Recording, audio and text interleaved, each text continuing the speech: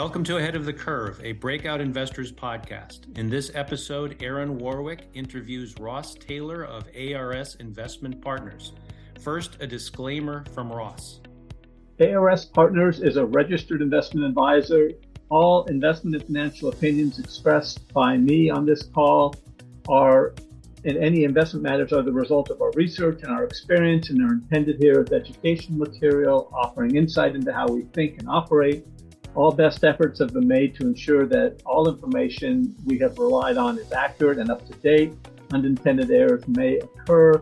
Our content is intended to be used for informational and educational purposes only, and thus we believe that it's very important that before making any investment decision based on information given in this call, you should do your own analysis. Additionally, we reserve the right to trade in or out of any security we talk about without notifying those listening to the call in the due course of our business. Yeah, thank you for joining us, Ross. We appreciate it. And want to talk about Perma-Fix. There was some news that came out last week. The company just issued a press release today, recording this podcast on Monday, February 6th. But before we talk about that, let's give a higher level view of Perma-Fix. We both own it, and just tell a little bit about the company and why you think that it's a buy. Well, I think that, Perma-Fix is in the hazardous waste mitigation business. We have been involved with it for going on a year and a half. It's a unique company in that there just are not many other companies playing in the space and providing what it does. We feel the biggest story is it's got a number of drivers of value enhancement in it. It's got, the potential of the decommissioning of naval warships, particularly nuclear ships and submarines. It's got an expansion into Europe, which we think could be very interesting. What's really kind of been the main driver of the thought process for a long time, years, it's been the cleanup at Hanford.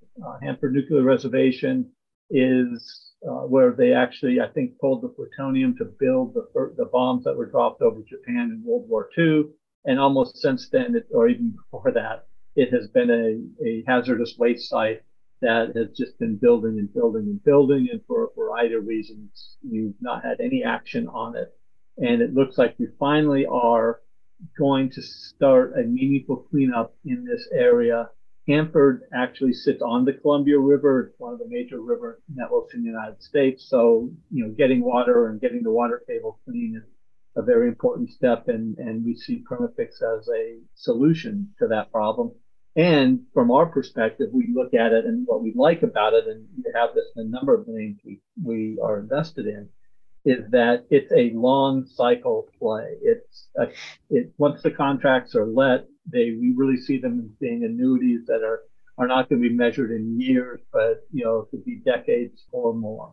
So that's kind of where we're at, and it looks like we're starting to kick to where things are really going to start to ramp in coming months. Yeah, so maybe we can talk then more about, because as you mentioned, and Hanford is like the elephant in the room when you talk about Perma-Fix. I think you and I would agree that we think their core business, even if you would just remove Hanford, it is probably undervalued based upon the opportunities they have with the Department of Defense. Like you said, expanding into Europe. They had a contract that they signed last year with a partnership with Westinghouse, I believe it was, in the UK. But let's talk about Hanford, because that is the big news that's happened. It's why the stock has rallied since last week. And as you mentioned, there had been, delay after delay after delay of actually cleaning up Hanford. There had been lawsuits to sort of start to force the cleanup. And as you said, it looks like it's going to happen. And part of the reason that we can say that now with even more assurance is because of the release last week of the Department of Energy of the final WIR, the final WIR, talking about the cleanup of Hanford. So maybe if you could just go into that and why that's significant, both for Hanford cleanup and why it's significant for Perma-Fix. Well, as I said, Hanford has been, I'm from the state of Washington, and I kind of have considered Hanford a nuclear wasteland in more than just ephemeral terms for decades. And it's an area that needs to be cleaned up. I think that literally the government could be working on this for scores of years and not get the problem solved yet. So we're really at the front end of something that needed to have been done, has had a lot of politics played, a lot of issues internally in the government and others that just have kept progress. Well, and even now, I just want to interrupt and say that to your point, I mean, the government has been talking some of these documents. It's going to take over 100 years to get that site cleaned up based upon current projections. So when you say a long time, we mean a long time. A long time, yeah. And that's when we talk about an annuity. You know, one of the things, one of the ways we like to invest is you like to find these things that basically become almost autopilot or fire and forget in many ways. Not the idea that you just don't worry about them, but this is one of those things. And if you're looking at it, if you figure that they move to where they're going to clean up, 2 million plus gallons a year, and you look at that and you figure they get somewhere, I've heard, between $50 and $100 a gallon. Even at $50 a gallon, you're talking about $100 million a year in revenue to Perma-Fix. Now, to put that into context, if we look at what Perma-Fix has done on the revenue basis in 2020, they did $105 million in revenue. So this one project can be worth all or more than what the company as a whole generated. And this is only part of Hanford. There's a major opportunity. They're one of two, they're part of a bidding consortium that's competing for a much more significant cleanup opportunity as well.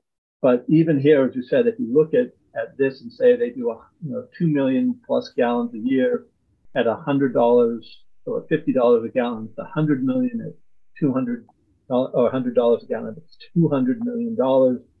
If you give them a 50% EBITDA margin, which we think is not a heroic EBITDA margin, you're then talking about something that basically can give you, it in itself might be worth north of $20 a share. Right. That one contract, and this is in the stock that's currently trading, under $6 a share. And can you talk about the contract that was, or not the contract, excuse me, but the final the document that the Department of Energy put out last week, and then Perma-Fix then made comments about it this morning in a press release, and just talk about the significance. Yeah, well, the real significance is that it appears to have removed, this has been a project or program that's constantly run.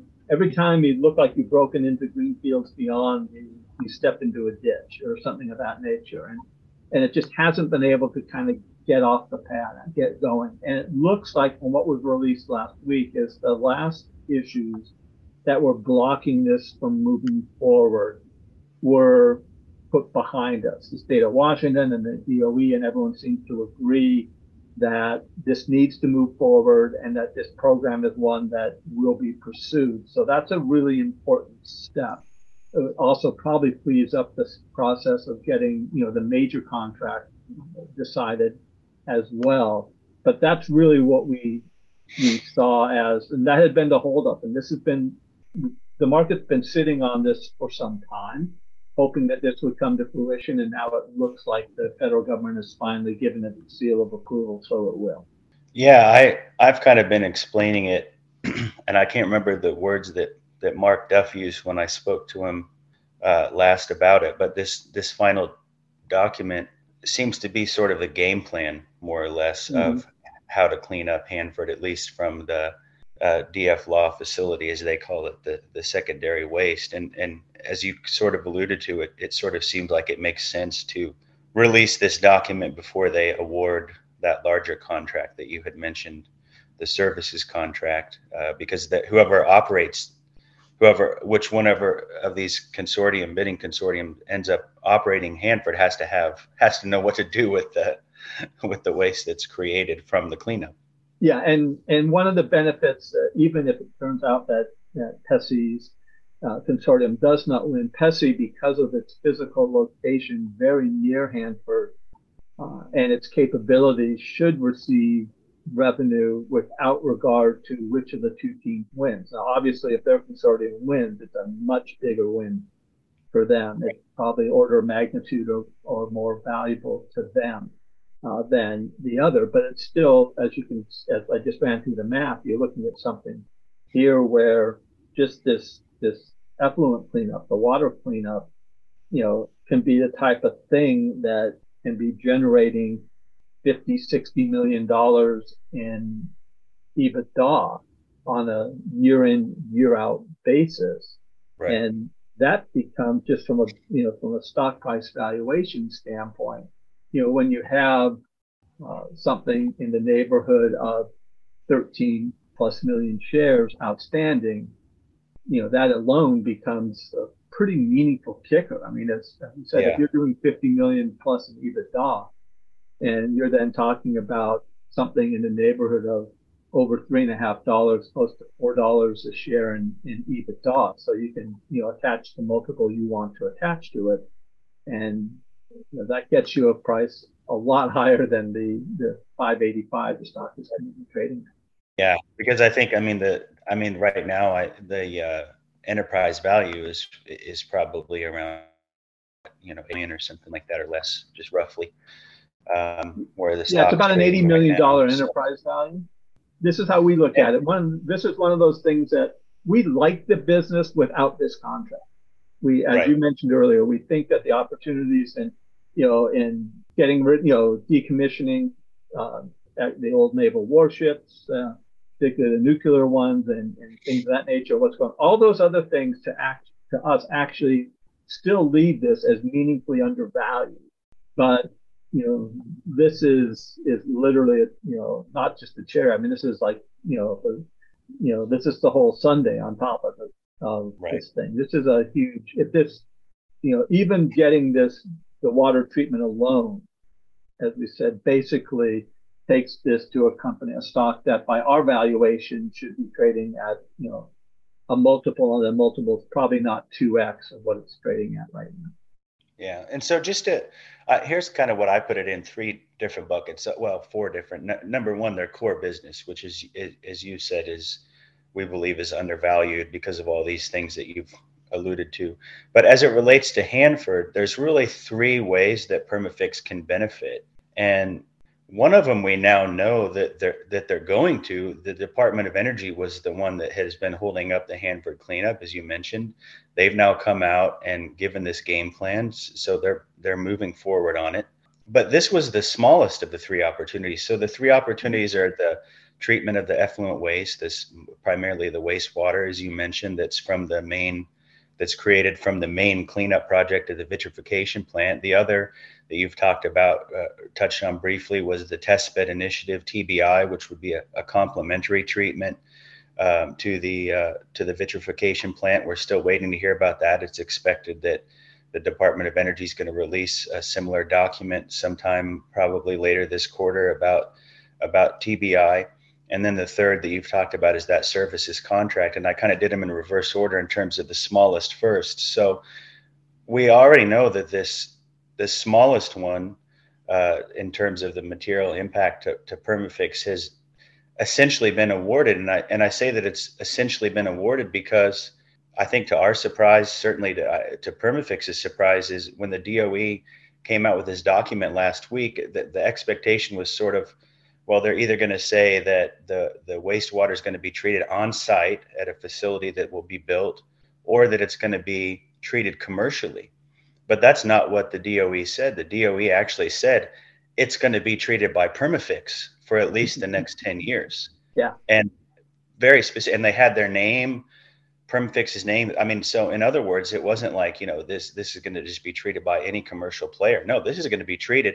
And they named the 2 specific facilities where they're going to treat it. Yeah. And it gets down to the DOE has in the past seemed to indicate that it would actually like to own the process soup to nuts. But this is a massively expensive and expansive project. And at a time when you're seeing the dysfunction in Washington over what do we spend capital on, how do you allocate capital? These guys have a business there that they're going to get this executed. And so that's one of the things that it was a huge change, and it's really, as you said, it locks in something. So it's such a valuable move. And this is one of those companies, I think, from a professional investor standpoint, you heard about this story years ago. And quite honestly, you've heard about it some, so you've kind of shut your mind down to it because you've kind of, oh, yeah, that's right, clean up at Hanford. It's never happened. Well, it for all intents and purposes, it does appear that it is now happening. Right. And or going to happen. And that, this is a name, and the company has also made to me, when I listen to their public comments, it seems to me that they've made it clear they believe that the company is meaningfully undervalued, and we shouldn't be surprised if they monetize the asset in the next year, 2 years or so, as the value of what Hanford is becomes apparent to the marketplace. Yeah, and that's the final thing I wanted to touch on. I want to add one comment before we go in that direction, though, and that is that in addition to the fact that Perma-Fix seemed to be surprised that they were specifically named in the document that came out last week, that final WIR, they also seemed to be surprised at the volumes that they'll be sent, that it was even larger than they were sent. So that's a net positive as well. But as you mentioned, the company has pretty clearly signaled that there's interest in them being acquired, that they're interested in selling the company. But as you mentioned, it seems as though that will not happen until we get some more clarity about what's going to happen at Hanford. We did get one of the 3 areas cleared up pretty well last week. When do you expect these other 2 areas to sort of have some clarification, the TVI and then the services contract? Well, you're dealing with the federal government, so I find that patience is going to be an acquired virtue, but I would think we should see at least the first of them, in the first half of this year, what I'd be thinking. I think we've been kind of in a game where it could happen almost any day, or, and this is important. The statement made last week were important to opening that up. I do think that, as I said, you're kind of looking at a situation where, it's been a waiting for Godot. And that's, me, that's a phrase I use a lot. It's been a waiting for Godot situation, but it does appear that the boat's on the beach and they should start to fall fairly quickly after this. I would think, just from a timing basis. Yeah, I think I definitely resonate with me, that what you say about that waiting, and with the government, it's been even worse here since COVID. But I will say that I feel more confident that they're going to act. They said initially that the services contract would be by the end of the year. The DOE had indicated the end of the year being 2022. Well, obviously ship has sailed, but then they pushed it back and said the first quarter of 2023. And I think that seems perhaps reasonable now, given that the fact that they have moved last week. So that does give me some confidence that we probably will see this at least in the first half of the year. And then am I correct in stating that, assuming that Perma-Fix, if their group wins, and there's like a, roughly 50-50 chance, there's only 2 bidding conglomerates, consortium part of this, but it'd probably take another 6 months or so for Perma-Fix to figure out as a subcontractor, since they're not the prime, just exactly how much work they're going to get. And so we're probably looking more like end of 23, early 24 in terms of a buyout. Yeah, I would think, as I agree with your read on the timing, which is they have indicated that, we should have already had it. We will soon get it. To me, I'm a little bit of when it gets there, it gets there. But I think that this announcement that was made and that Perma-Fix commented on today, the key thing I would say from our perspective is it sets the table. It means they got something that's going to bring money in over the transom. It's going to bring a fair amount of cash. I don't believe they really need to do CapEx to handle this part of this process. I think all the stuff is in place, all the equipment is in place. I think the people are in place. I believe they're ready to execute it. So that would be a very powerful add from an economic standpoint.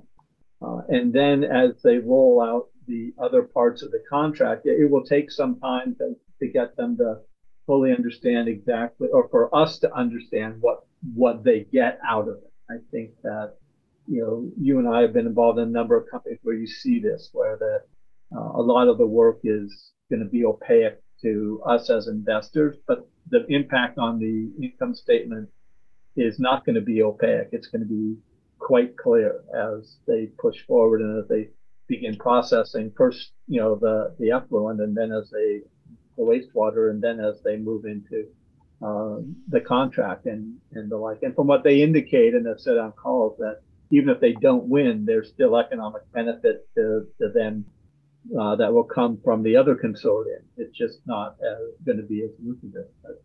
As I said, to me, one way I often like to look at little companies like this is you consider call options, right? You kind of say, or a warrant. What would I value a call or warrant option on this piece of business, on that piece of business, and each of them, on a risk adjusted basis is quite lucrative. So, we get a stock price, our, internal valuation on this stock price, 100+% higher just on a call option model.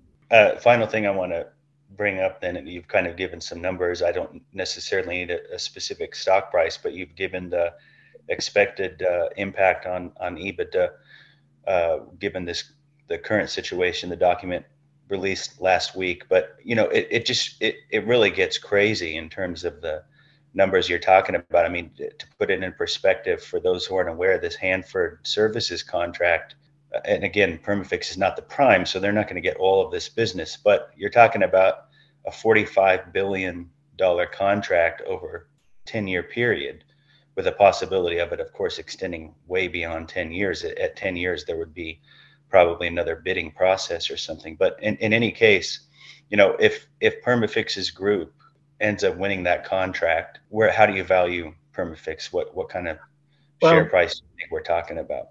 If we look, you've highlighted that this is really 3 or 4 gains or plays here. It's the core business, which we think is undervalued here, and we think probably, is probably worth, half again what the stock price is selling at. You've got the Navy business, the potential for, a single major nuclear warship could be $100 million business over a couple of years. I mean, if you ended up getting a nuclear carrier, for example, or whatever, I mean, the revenue base is hugely opportunistic. And once again, you look at that business, and that business will be lumpy and spotty, but still, there are only a handful of people who can do, nuclear warships and decommission nuclear warships. So we would look at that business and say that business is probably worth more than the stock price is trading at, but you discount it because of the volatility of earnings. And then you add the wastewater business, which is probably alone worth $15+, could be $20 a share.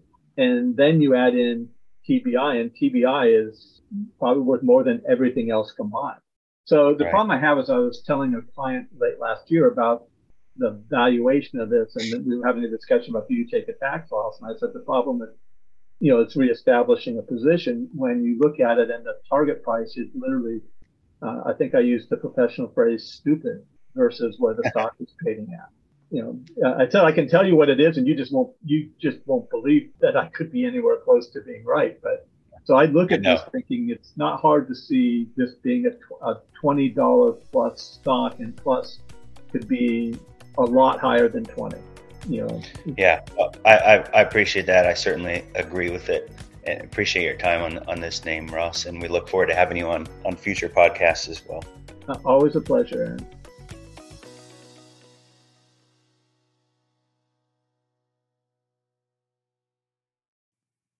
Some or all the speakers may maintain positions in the securities discussed in this podcast. The views in this podcast expressed are those of the speakers, not breakout investors. This podcast is for informational purposes only and should not be relied upon as a basis for investment decisions. Neither breakout investors nor any of its affiliates makes any representation or warranty, express or implied, as to the accuracy or completeness of the statements or any information presented by this podcast and any liability, including in respect of direct, indirect, or consequential loss or damage, therefore is expressly disclaimed. No one on this podcast is an investment advisor. No one is providing investment advice. Before investing in any company's stock, you must do your own research. Thank you for listening.